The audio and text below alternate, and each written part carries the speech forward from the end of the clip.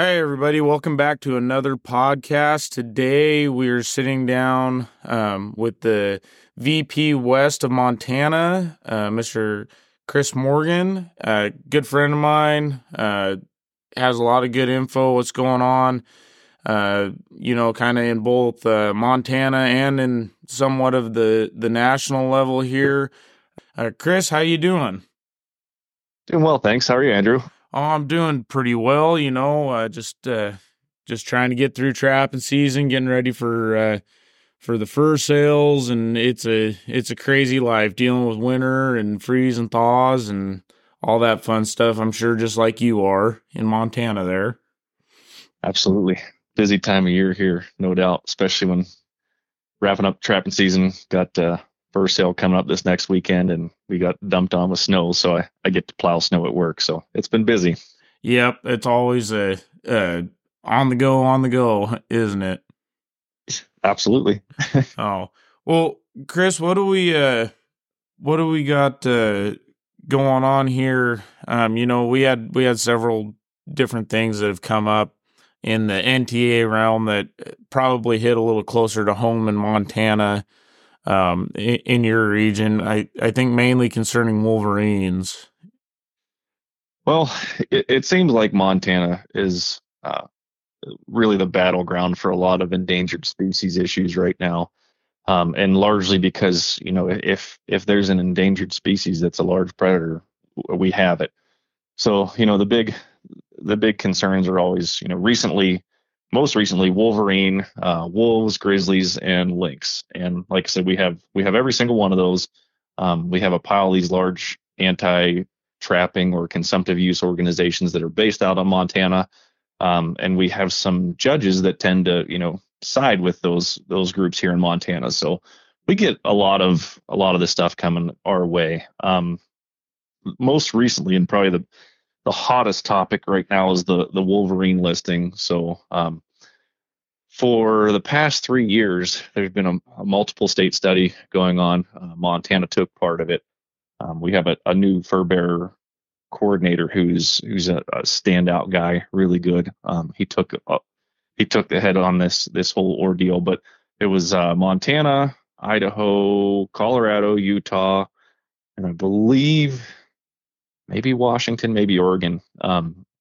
There's a big, study in the whole entire region on wolverines and viability and connectivity, and they did a lot of DNA sampling, a lot of track surveys, really put together a significant amount of information leading up to this potential delisting.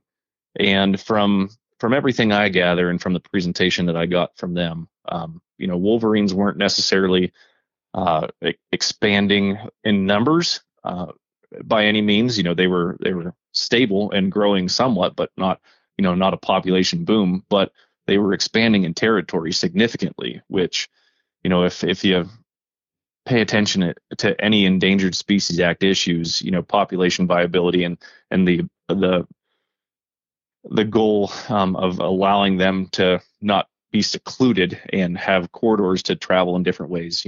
Whenever you see their range is expanding, that kind of checks that box as far as a concern goes. So they put all this study together and presented it in, I actually think it was in Salt Lake, and thought, well, yeah, there's no chance at all that wolverines are going to be listed because of this. They're doing just fine under current management practices, and we won't have to worry about it. So then the wolverine listing came out, and they were relisted as threatened, which was kind of a surprise. But there are some exceptions to that listing, and commenting closed at the end of January on that. They call it the 4D rule. And the 4D rule allows exceptions and of take for wolverines under this listing. Some of those exceptions are, take for research purposes, incidental takes for forest management, whether it be logging or fire suppression. And they also added incidental take for trapping or legal trapping. So, if a guy has a legal set for a bobcat and he catches a wolverine, well, that's an acceptable take. And we have actually had a few of those in Montana in the past few years. And in places where you wouldn't normally expect Wolverines to be, because again, their distribution is growing. So that 4D rule to be passed or to be accepted is really important. I haven't heard anything recently as far as if there's been a determination on if they're going forward with that or if they're going to drop that, but that has been a big push from both sides. Obviously our side wants that 4D rule. The opposition does not. And I think part of the reason why we haven't heard anything as far as the progress of that goes is because Montana Fish, Wildlife, and Parks filed an intent to sue U.S. Fish and Wildlife Services based on the fact that this whole study, I was just talking about, it doesn't seem like they took any of that into account. One of the major reasons that they listed the Wolverine was because of potential of climate change, which I'm not going to say here or there that I think that's a major issue or not, but there have been studies that have been done that show that Wolverines can den with very minimal snow cover, and that was one of the big arguments with the climate changing and colder winters and less snowpack, that it's going to have this huge effect on Wolverines. And basically the science says differently. So we'll see how all that pans out. I think they have like another 45 days or so before this notice to intent to sue expires, or they make a decision on whether they're going to go forward with the delisting or if it'll go into litigation. So that's probably been the biggest topic here in Montana, largely because boy, if they go through with this and that 4D rule doesn't get accepted, it has a potential to shut down almost any type of consumptive use you could think of. I mean, be it trapping, be it even just over snow vehicle usage like snowmobiling, road closures, logging, you name it. It could just take basically a swath of the western third of Montana and eliminate a lot of usage on it. So that's been something that's really been concerning. So we're keeping a close eye on that. I know the NTA is involved in that, and just really going to be right there probably to either help litigate or just make sure things go in the direction we want it to go. So and that isn't only Montana. That is every state that has Wolverines in it could potentially see significant losses and significant issues. So let's hope either Fish, Wildlife, and Parks wins that appeal, or the 4D rule gets accepted. Either one of those would be good for trapping and be good for consumptive use as a whole. So right. And see, so just kind of on that note, and over here in in Oregon, we had that Wolverine show up, and he was seen by several different people. Pictures were taken, things of that nature. And one of the things we looked into was, okay, is this thing coming here to make a home, or what's he doing? Is he just passing through? And talking to like one of the leading Wolverine biologists, I believe she's over in Idaho now. She was telling us that traditionally the Cascade Range that runs through Oregon and Washington has really just been a highway for Wolverines. They, Canada, British Columbia has quite a higher population of Wolverines than what we do. Meaning, and rightfully so, that it's a better habitat. It's a snowier climate. There's more mountains, but from what I gathered, I was told that, yeah, when a Wolverine gets to that adolescent age where he's kind of out on his own and going, a lot of the time they do, they disperse just like anything else. They go find their own territory. And so they'll, in this instance, a lot of them use the Cascades as a highway to get down to the Sierra Nevadas, and they're not really setting up a residency. They're just passing through and on their way. And, for something like this to if this goes through and that 4D rule isn't taken into consideration, we're going to shut down a whole, like you're saying, a whole mountain range just because they might come through. Yep. It's kind of absurd.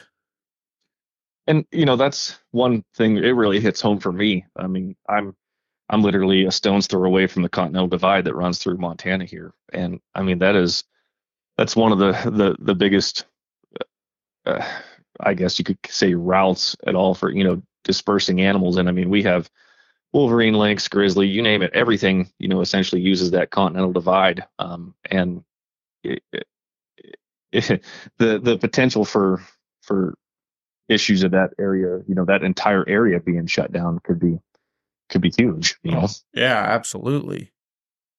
Absolutely. So then what is I guess going on from Wolverines, you guys have had a couple of issues with wolves recently too, and grizzlies and that kind of stuff. Tell me a little bit about that.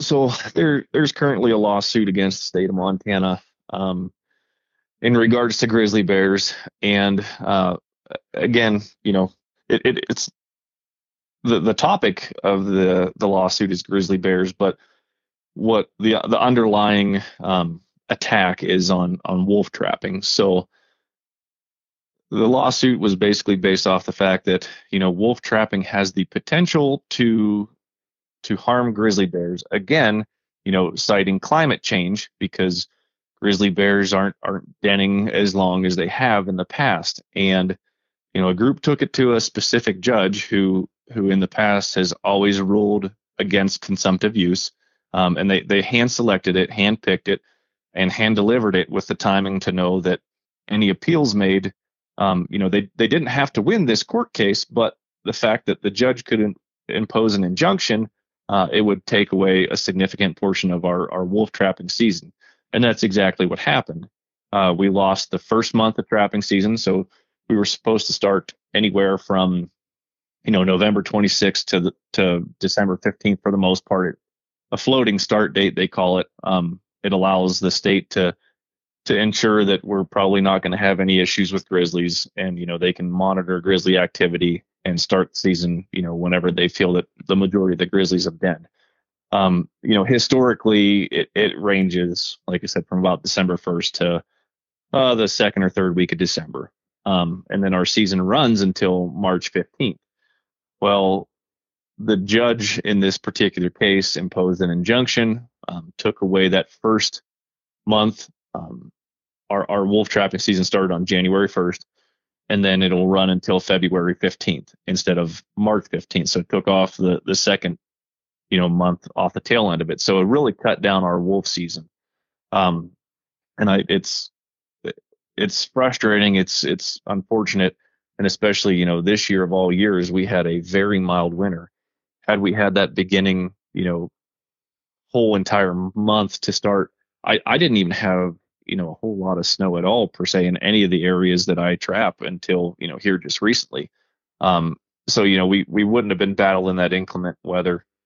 Although having said that, we're pretty close to right on track with our annual wolf harvest. So I know a lot of guys kind of, myself included, reduced our trapping efforts for everything else and focused more on wolves. And I haven't been successful, but a lot of guys in my area that I've been in a network with and talking to, and we kind of work the area together.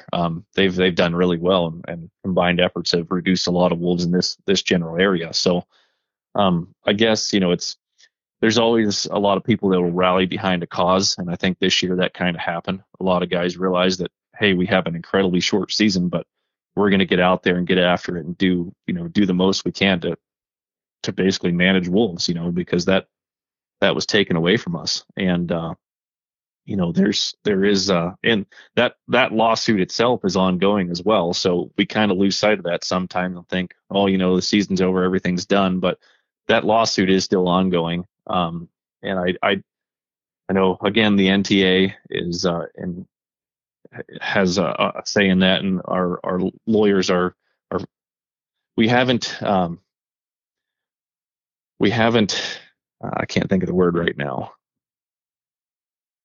Um, we haven't intervened in that case, but we're standing by and we filed an amicus brief, and we're definitely involved in that case to make sure again that it basically just doesn't get given away for no reason. So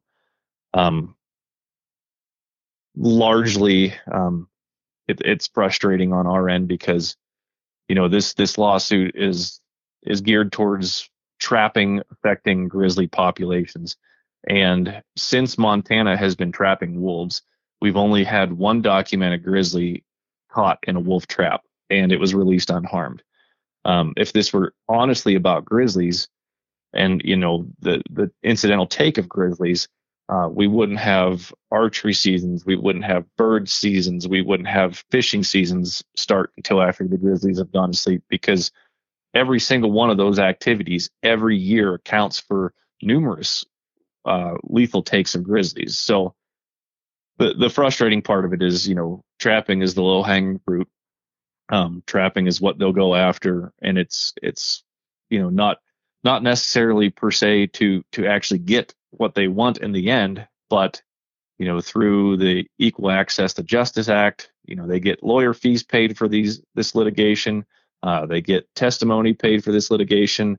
They have a cause to rally behind, so they're gaining donations. So, I always joke and say these groups, I don't think they actually want to get what they claim their goal is, because if they did, how would they get paid? They would have no reason to continue the work they're doing. They'd have to go out and get real jobs. So that's the biggest frustrating part of it all is, they knew they didn't have to win this lawsuit to get what they wanted. And that's exactly what's happening here. So, Yeah, and that's it. It seems very, very strange that they would target or say they want to go and save grizzlies, and obviously, yes, they are going after trappers. And there's only ever been one bear caught, and again released unharmed. And the whole time, it seems like trapping really isn't a detriment. It's a backwards way of trying to, get rid of getting rid of the best management tool that we have for these large predators like wolves. And obviously grizzly populations aren't struggling that much in Montana. I'm pretty sure I've seen the numbers, and they're growing, and conflicts are growing with people and ranchers and things of that nature. And so, I would say grizzly bears are doing quite fine, at least in my opinion. absolutely. And, again, too, this isn't about the grizzly. This is essentially weaponization of the Endangered Species Act. Um, Grizzlies have met and exceeded population goals for delisting since 2003. So for 20 years, and there has not been a year that has, dropped below. For 20 years, Grizzlies have either met or exceeded the stipulations that were put on, for their population growth as far as that goes for delisting purposes. And, the MTA has been pushing hard for, Grizzlies delisted in our state. Montana, Idaho, and Wyoming, all those states have petitioned for delisting. And it's, like we have gotten together with a group here in Montana called the Outdoor Heritage Coalition, and we work on endangered species, issues with those guys. And we came out with a bumper sticker a while back that said "Delist Grizzlies to complete a conservation success story," which that it truly is. I mean, these bears have met and exceeded and are far beyond population expectations for them. It's time to take them off the list. The endangered species list was never, something that animals went there to stay there. The intent of the endangered species list is to recover the population and then manage them going forward. But these groups, these large, they like to call themselves conservation groups, even though they do nothing for conservation. They go after these particular subjects and they try to keep them on that list forever because they know they can capitalize off an animal being endangered. state biologists get grants. The federal government, gives grants for these different things. These groups can then, tie into that, get money from there. They can litigate against the state and the federal government, get money from that. It's weaponization of the endangered species, unfortunately, as it is. And hopefully we'll see some common sense reform to the Endangered Species Act. I know it's been pushed around at the congressional level, kicked around, and even things like wolf delisting in the lower 48 is in progress right now in the congressional level. So it'd be nice to start seeing some of those things drop off. Now, in no way, shape, or form do I or really anyone else I know want to see grizzlies gone. We don't want to delist them so we can just decimate the population, but a lot of people think that delisting means that grizzlies will die, and they don't realize that right now there's a considerable amount of grizzlies dying. You mentioned the conflicts. I think right now, with the population the way it sits, allowable human take for grizzlies in our state is, I think, 76 grizzlies per year, not to exceed something like 27 females. And that's essentially to allow the population to remain viable. So, I mean, there's nearly 100 grizzlies that could be taken, and they're still going to maintain a viable population. So you can't tell me that there's a big issue with one grizzly being caught in a 20-year period and released unharmed. But again, it's not really about trapping. They just know that they can utilize that to then further their agenda. Right. And most of these, I kind of going back on what you said, I'd like to start changing these, or wishing that these conservation groups, as a quote, would change their names to preservation groups, because that's what they're really are. They want to just preserve them and no regulated take, no management, just let them go and keep them on the list. And that's, I wish more people would stand up and call them out on that, because there's a big difference between conservation and preservation as a whole. Absolutely. And you look at these organizations, especially ones in our state, I notice all the time they're hiring for different positions in their organization, and they'll have, the most frustrating part about it, honestly, is they'll have 10 to 15 paid positions. And most of those positions are, starting in the $70,000 to $100,000 range. And these are individuals that, the Montana Trappers Association, none of us get paid. We're all volunteers. We are going against those individuals, trying to maintain, our privileges for trapping, and people don't understand that. I don't think, we're actually going toe to toe with paid employees that are trying to take away our way of life. And I understand, people don't always have the money to join organizations, but when they say, well, what is XYZ organization doing for me? Why should I support them? Hey, well, we're going toe to toe with these people who are paid professionals, and you still are able to do what you're able to do because of that. So, it's frustrating to see that they pay those people so much, and they call themselves conservationists, yet you never see a dime go from their bank account to actually support habitat, to support the animal, to support what they claim to be fighting for. I do remember about a year ago, I sent some emails out and asked some different organizations, what percentage of their overall yearly contributions went towards actually helping these animals. And most of them didn't respond because they didn't really have a number. And one group, they proudly bragged that 13% of their annual income goes back to the animal they're fighting for. When you look at groups like Rocky Mountain Elk Foundation, National Wild Turkey Federation, the big actual conservation groups, none of those groups are going to have a number that's less than 70%, that goes back to the animals. So to call themselves conservation groups when the only entity profiting is themselves is just absurd. Mm-hmm. Yeah, it's I personally I think it's just a scheme. They make their money off of it, and I don't feel that they are truly looking at benefiting said animals, Nope. that they're representing. It's a it's an unfortunate thing. That's Yep. for sure. They're profiting off the animal, utilizing them as a cash cow, Yep. taking advantage of people who truly do, who truly are concerned about the animal and think that these groups are actually doing something to benefit them. Hmm. Well, Chris, one last thing, you brought it up at the beginning of the show. What's going on with the lynx in Montana? You guys still having some issues over them, or? Uh, well, I mean, right now that isn't necessarily the hot topic. We do have, restrictions for trapping in lynx zones.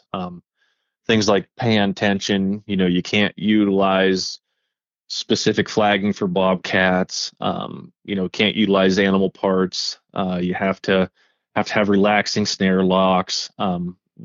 It does affect wolf trapping in the fact that we can't snare wolves inside of these lynx areas. It's not, knock on wood, it hasn't been in the spotlight. It's not something that, again, these groups are weaponizing right now. Largest focus is, has been Grizzlies and now is shifting to Wolverine with this listing. So, been pretty quiet on the Lynx front. And incidental take is been minimal. I don't, if at all. So there hasn't been a whole big spotlight on Lynx right now, but it is something that's, always there in the back of our minds that it's one more weapon for these groups to try to shut down trapping and get what they want. So, but as of right now, like I said, knock on wood, it hasn't been a really hot topic. Gotcha.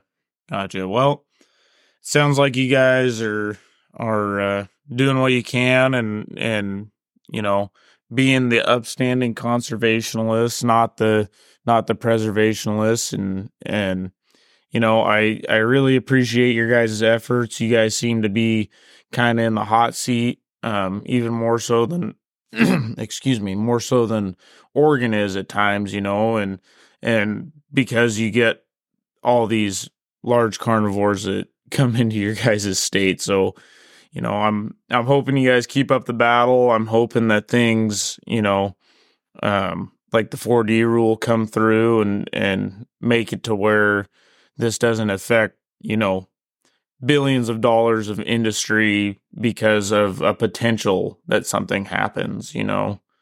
Absolutely. Oh, well, Chris, thank you very much. I appreciate your time coming on the show. Is there anything else that you wanted to touch on before we head out of here?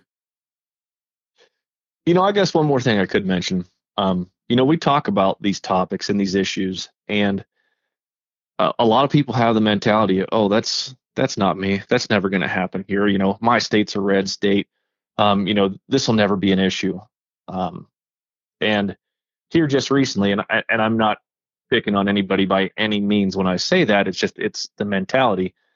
Here recently, one of our larger groups who we go head to head with all the time, Wolves the Rockies, announced that they are going to be setting up shop in Idaho. For the longest time, Idaho has really, I guess, set the pace for a lot of wolf management and different things. And they have a current lawsuit for grizzlies ongoing in their state, but they haven't had that large presence. Well, this group is now they're actively searching for property, and they're going to set up and shop in Idaho. They've been to all the different commission meetings lately, and these groups don't let grass grow underneath their feet. They're going to continue to do what they do, because every presence they make is money in their pocket. So don't ever think. And I know Idaho has been on their toes. Idaho knows that this has been coming. Idaho has been fighting for what they can get while they can get it, while they're making hay while the sun shines. Rusty and his crew has been doing a phenomenal job there. But I know a lot of guys in Idaho say, "Oh yeah, well, you guys have those issues in Montana. We'll never have that." Well, I think this is a wake up call to say that, hey, just because you don't currently have it doesn't mean it's not coming. So, if you enjoy what you do, pay attention, get involved where you can. You don't have to dive into it 110%, but, be supportive where you can, help out. Those things definitely help in the grand scheme of things. So don't think this can't happen to you. If one endangered species is, something they can weaponize, there's endangered species in every single state. So don't think it's not, it doesn't pertain to you.